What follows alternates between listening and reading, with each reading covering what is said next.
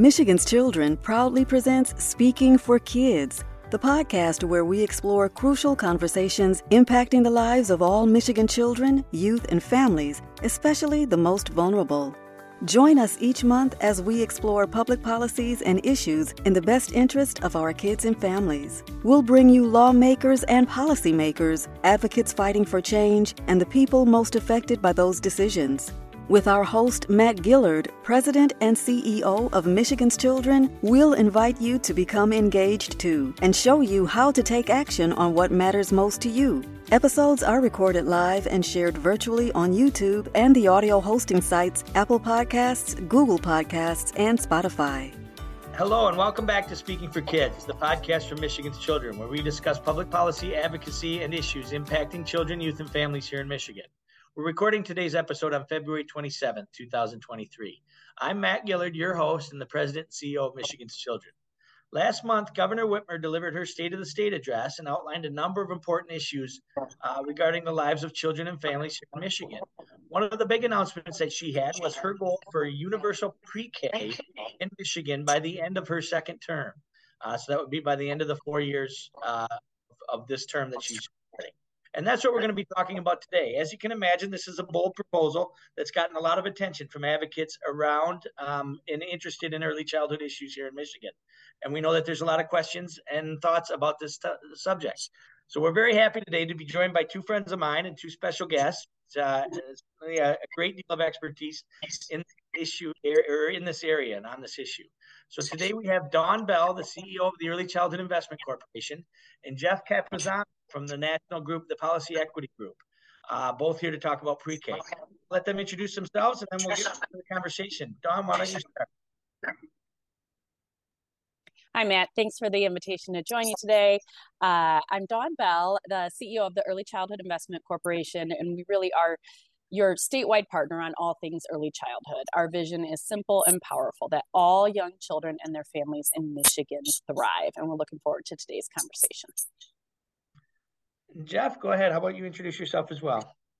Sounds great. Good afternoon, Matt. Good afternoon, Dawn. I'm Jeff Capozano. I'm president of the Policy Equity Group. It's an early childhood consultancy in Washington, D.C.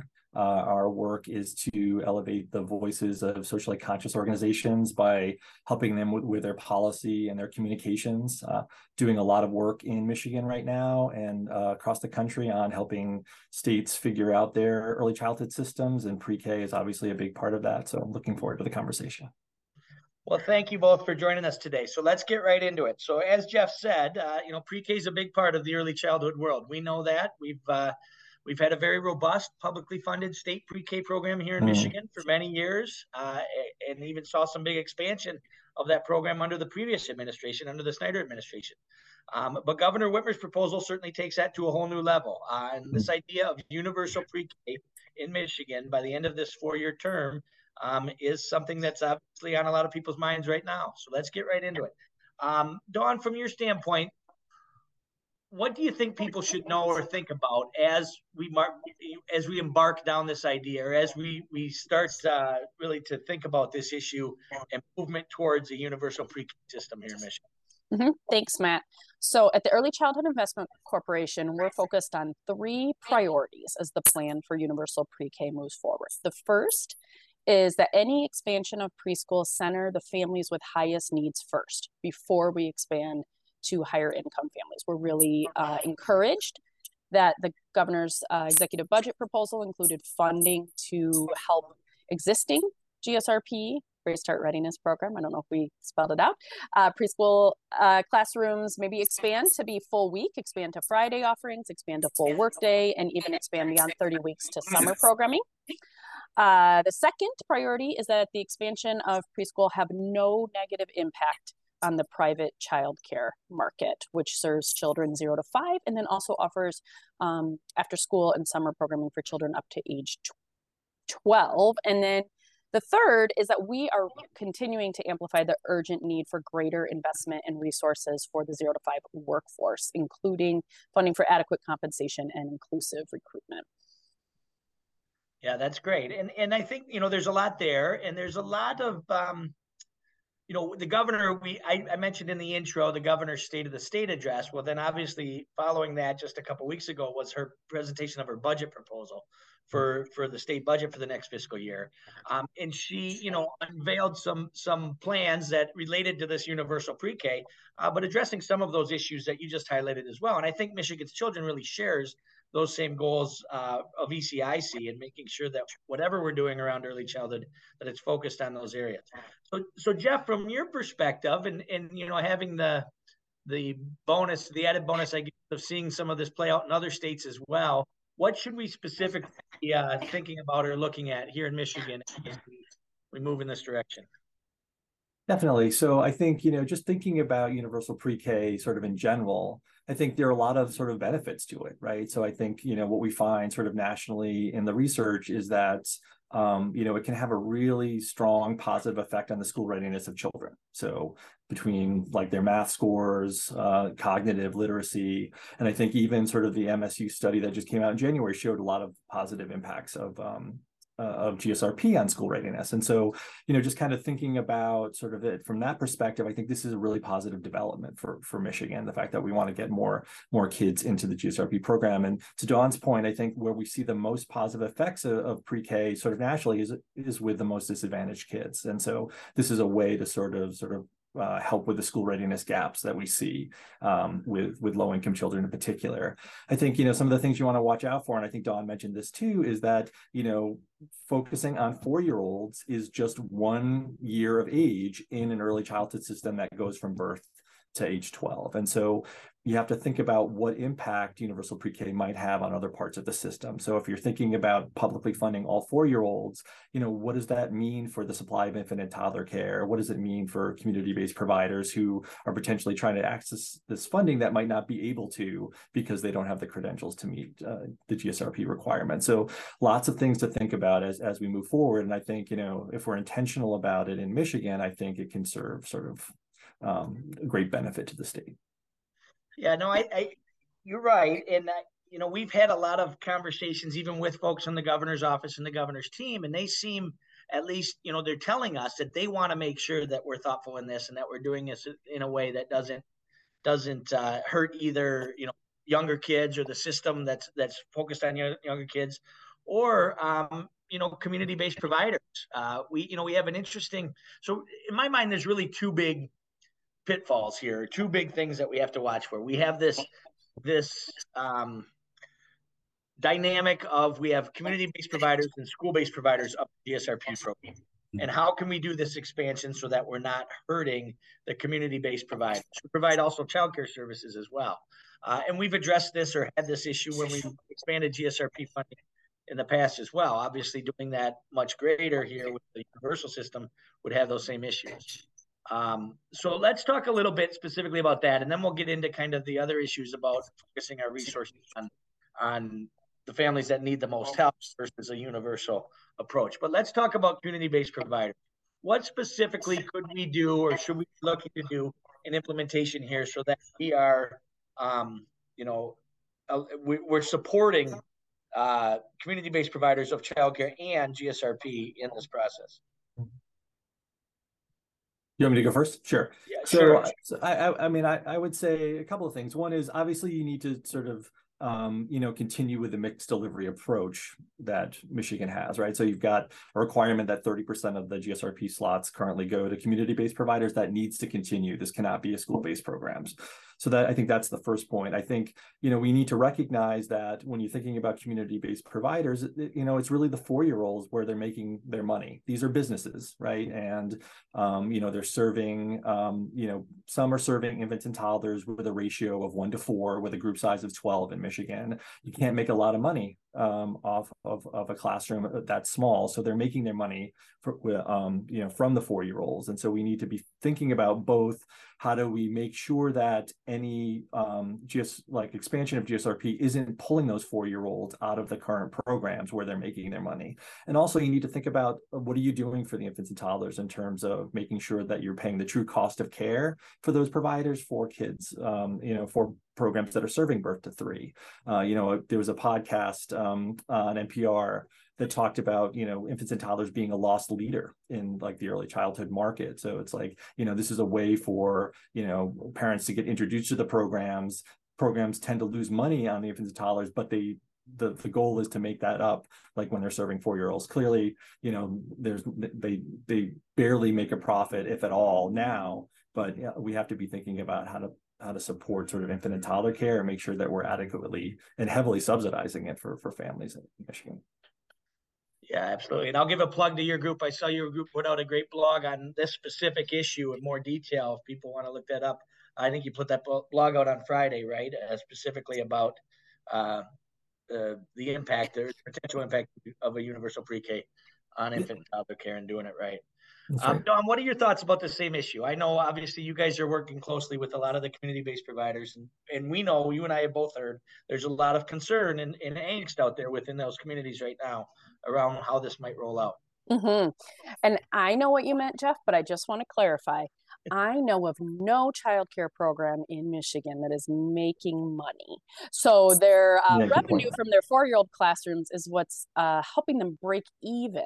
And so the risk that we're talking about is if they can't offer 4-year-old programming, they might have to close their programs altogether, and then they can't offer programming for any age group, which is a huge risk because the business model is so tight, which is why we're talking about more funding to be able to offer more competitive wages for the workforce 0 to 5. So yes, Matt, there are many private childcare providers who are excited about this and concerned. And I would say I was in a conversation last week, though, with leaders so if you're a school-based early childhood leader in the intermediate school district or in your local education agency, I heard from several school-based leaders who are expressing concern as well and feel that they want to see more community-based providers included for the plan to move forward. They are concerned that either they don't have the staffing or the facilities, or that their community won't have the variety of options that will meet families' needs if they're not including perhaps even 30% as the minimum. Could be more than 30% of the private childcare market included in your community's expansion. So what will we need to do to make that happen? What are some of the barriers right now that you hear from or you see with community-based providers entering the GSRP field? There are a bunch. I think, the administrative requirements of GSRP is a big one, right? So if you look at the GSRP implementation manual, it's like 127 pages of pretty detailed sort of compliance regulations. And I think, for smaller childcare providers that want to be a part of this, it's really difficult for them to sort of, sort through that and sort of meet all of those requirements. I think also, the reason that parents come to community-based organizations for care is because it really meets the needs of working parents. It's like, it serves, parents 40 hours a week, five days a week. And looking at the GSRP program right now, it really doesn't meet the needs of working parents. It's a part day, part week, part year program. And so I think that's another big barrier. And I think, honestly, the childcare programs are going to struggle with the teacher credentials and trying to sort of, meet the requirements of GSRP around the teachers. And so those are 3 big ones that come to mind, sort of just thinking about, how we're going to move forward with this. Anything additional, Dawn, that you're hearing directly from providers or potential providers here in Michigan? I would just say we have thousands of private childcare programs in Michigan that are high quality. They are high quality and they don't currently receive GSRP grant funding. And so all the things Jeff's identifying are solvable issues. We could align the quality of the existing childcare programs with a GSRP grant. And I know there are many, many voices around the state who are really interested in contributing to this conversation as the plan moves forward. So what do we know about getting those voices involved in this? Jeff, any updates from your end? I know the governor's talked about putting together a group of experts or a panel around this to start to kind of break down some of these issues. Yeah, I think, thinking about sort of the way that other states have sort of gone about sort of, universal pre-K, I think, what determines success is the level of intentionality that states really are thinking about this and thinking through where the teacher's going to come from, where the facility is going to come from, where the kid's going to come from. Are they coming from these community-based providers? How to keep them there? And I think, from what I understand about sort of, the way that the governor is moving forward, they are going to be working on making sure that all voices are heard in this, and that they're going to come up with an implementation plan. And so I'm pretty excited about sort of not only sort of the policy itself, but the way that they're going about thinking about implementing it, and sort of making sure that all voices are heard and that it's fair and equitable for everyone. So looking forward to the months ahead. Yeah, it's going to be interesting for certain. I know for one, Michigan's Children, we're certainly meeting with legislators every day around this issue. And I think doing a lot of education with legislators to get them to understand some of these issues that we're talking about here today. And that this isn't just, as simple as putting a whole bunch of money into GSRP. That's right. And great, we have universal pre-K. And it's interesting as well, even from a kind of big picture standpoint, that I'm hearing more about from colleagues in other states and others around ideas around universal child care. I mean, you see the New Mexico governor, the same time Governor Whitmer came out with universal pre-K, was talking about and Governor Hochul in New York as well. More issues. And so I think that's one of the big concerns, obviously, we have as well, and you both have alluded to this, is that the focus on 4-year-olds is fine, but we got to realize that we have big challenges in our childcare system with, infants and toddlers as well, and birth through 3. And so, like I said before, the governor's proposals are interesting. Her budget proposals are interesting in efforts to address the workforce. Let's talk a little bit about workforce. And I know, Dawn, you alluded to this. So what are some of the things that we could do, or we should be looking to do, to support the workforce in early childhood in general, and to maybe prevent this idea or this potential of public GSRP expansion exacerbating workforce issues that we have currently in early childhood? Matt, so I think it's still true that we try to ask elected officials if they know the price of a gallon of milk right now. Do you both know what the cost of a gallon of milk is right now? I believe I paid $3.88 at Meijer. Yeah, I think it's around $3.99. Yeah, I'm with you, Matt. I would like for all of us, all of your listeners, to think about asking every elected official if they know what the average hourly wage of a childcare worker in Michigan is right now. Let's make that as known as the price of a gallon of milk. And it's still hovering a little over $11 an hour. This is not adequate wages for the workforce, and it's not competitive, especially during and after COVID. So most programs in Michigan, most childcare and even some preschool programs in Michigan report that they're at about 70% of their workforce. They have not recovered to the pre-COVID levels, which means they have closed classrooms, which means they're not fully enrolled, which means even more families don't have access to the care that they need. So Matt, do you want to talk a little bit about the income tax credit and your ideas there? Sure, I certainly will. And just so everyone's aware, my 17-year-old son is working at Marshall's right now, and he's making well over $11 an hour. And I would certainly be supportive of an effort that would pay our childcare providers much more than he's making. Yes. So one of the ways that the governor has proposed to address workforce, and we think this is a good idea. It's not the panacea, not going to solve all the problems, but she's proposed a tax credit, refundable tax credit for all early childhood workforce, or anybody working in an early childhood program.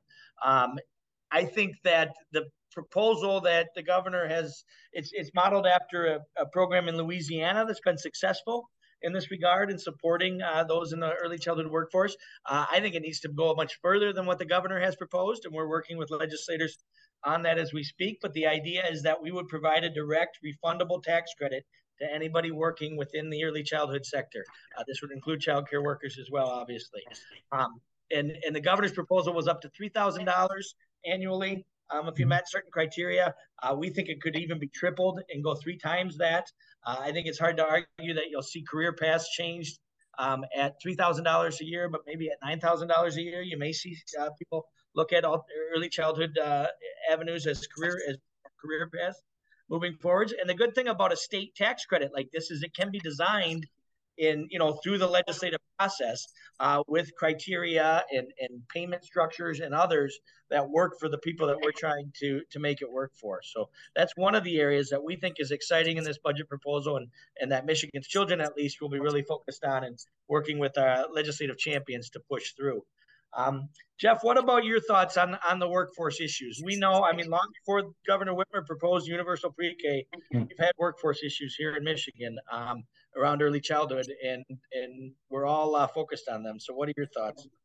Yeah, I agree with both of you. I think, really the core issue here is the compensation issue. I think, until we stabilize the early childhood workforce through better compensation, I've heard a bunch of states talking about their professional development programs, all the things that they're trying to do for their early childhood educators, but they do it and then they see all this massive turnover into other fields. And so all of that great professional development just goes walking out the door, right, as they go and do something else to make higher wages. So I think at the core of the workforce problem has to be sort of, fixing this compensation issue. And I do like the tax credit for a number of reasons. I think, thinking about tripling it makes a lot of sense, because I do think that would be like what we're trying to do here is recruit and retain early childhood workers, and $3,000 credit is probably not going to get you where you want to be in terms of that kind of stability and that recruitment and retention. So I agree that sort of a much higher credit is going to help. Also, I think with the credit, it really helps with, you don't have to pay taxes on a tax credit. So I think that's a really big thing. And you don't have to worry as much about what they call benefits cliff. So if you're going to try to increase compensation in other ways, if you increase, compensation by $6,000 and then they lose $9,000 in benefits, because as Don mentioned, they're all sort of, eligible for, a lot of them are eligible for further social services. That doesn't really work. So I do like the tax credit approach, and I completely agree that it needs to be much bigger than what they're currently proposing to actually make a difference. Yeah, we agree. So stay tuned for that, folks. I'm certain you'll be hearing a lot more about that from Michigan's Children and others as this process moves forward. And I think some of the other things that were alluded to here, I think the governor has some good ideas around particularly supporting or attempting to support more community-based programs into breaking through some of these barriers in getting engaged on the GSRP side, as well as making the program. Dawn, you and I have talked about right now. We currently really have two groups of people that aren't accessing GSRP. You have those that are over income that the governor is trying to address, or the proposal to go universal would address. But then you have those who are currently eligible, but the program doesn't work for because it's 4 days a week, or it's a half-day program, or it doesn't operate in the summers, and these other things. So addressing those issues first before we really focus on this expansion into upper income eligibilities, we think is the right approach. Would you agree with that, Dawn? Absolutely, Matt. And I think there is a lot in the proposed plan, and I think there are leaders across the state of Michigan who also agree with this and are looking forward to rolling up their sleeves.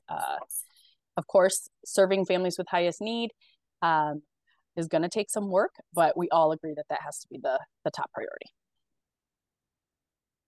And really supporting those families from birth, right, through kindergarten entry, I think needs to be the focus. And so we really have to make sure that everybody who's involved in this and the people making the decisions understand the potential impacts on the child care side as well when we're talking about any sort of expansion. All right. Any final thoughts from either of you as we wrap this up? Obviously, I think we could talk for hours on this. I know all of us have been asked to present on these universal pre-K proposals and this idea to various groups, and we'll continue to do so. There's obviously a lot of factors going into this, but we thought it was important for folks to hear kind of some of the issues, from maybe a higher level right now, just to kind of frame the conversation. And this will be certainly on top of mind here for early childhood advocates as we move through the budget process and as this works its way through the legislature. Any other final thoughts from either of you? I would just say that I'm encouraged. I think, we are moving in the right direction. So there's a long way to go for sure. But I think the fact that, the governor is thinking about universal pre-K in addition to all of these other supports that she's proposing, is the right direction, at least, I would say. And as we move forward, I think, to really sort of build on that is going to be something that, could be, Michigan could become a model for the nation on this if we do this right. So it's very exciting. That's optimistic, Jeff. Yeah. Thanks again for the invitation, Matt. We're really excited to see early childhood as a focus for Michigan, and there is so much opportunity. Again, 0 to 5, there's so much opportunity. So we want to thank everyone for their advocacy on behalf of families with young children and on behalf of the early childhood workforce. And I mean inclusive of everyone in a childcare program, everyone in a preschool program, everyone in an early childhood setting. If people are really fired up about this and they'd like to learn more, they can join for free. They can join the Think Babies Michigan Coalition, and they can go to ECIC 4 Kids, that's the number 4, ECIC4kids.org to learn more. Well, thank you both, Dawn and Jeff, for being here today. If you'd like to share a link to today's podcast, please look for one and other resources on our michiganschildren.org website under the Resource and Speaking for Kids podcast site. As Dawn said, there'll be lots more to come on this issue, and we'll certainly be following it closely at Michigan's Children and updating our networks on where things stand and how you can get engaged and get your voices heard on these important topics. We'll be back next month for another crucial conversation about issues impacting children and families here in Michigan. Thank you for joining us today. You've been listening to Speaking for Kids, the podcast for Michigan's Children with host Matt Gillard. Thanks for joining us. To explore these and other issues relevant to our state's children, youth, and families, and to build your advocacy muscle, go to our website at www.michiganschildren.org. You'll find links and news about past and future podcast topics under our Resource tab and action alerts under the Take Action tab. Find and like us on Facebook and Twitter. Terry Bannis and Stephen Wallace produced this podcast. Contact them with your questions and ideas for other topics. Michigan's Children is a nonprofit advocacy organization, an independent voice working to reduce disparities in child outcomes from cradle to career through policy change.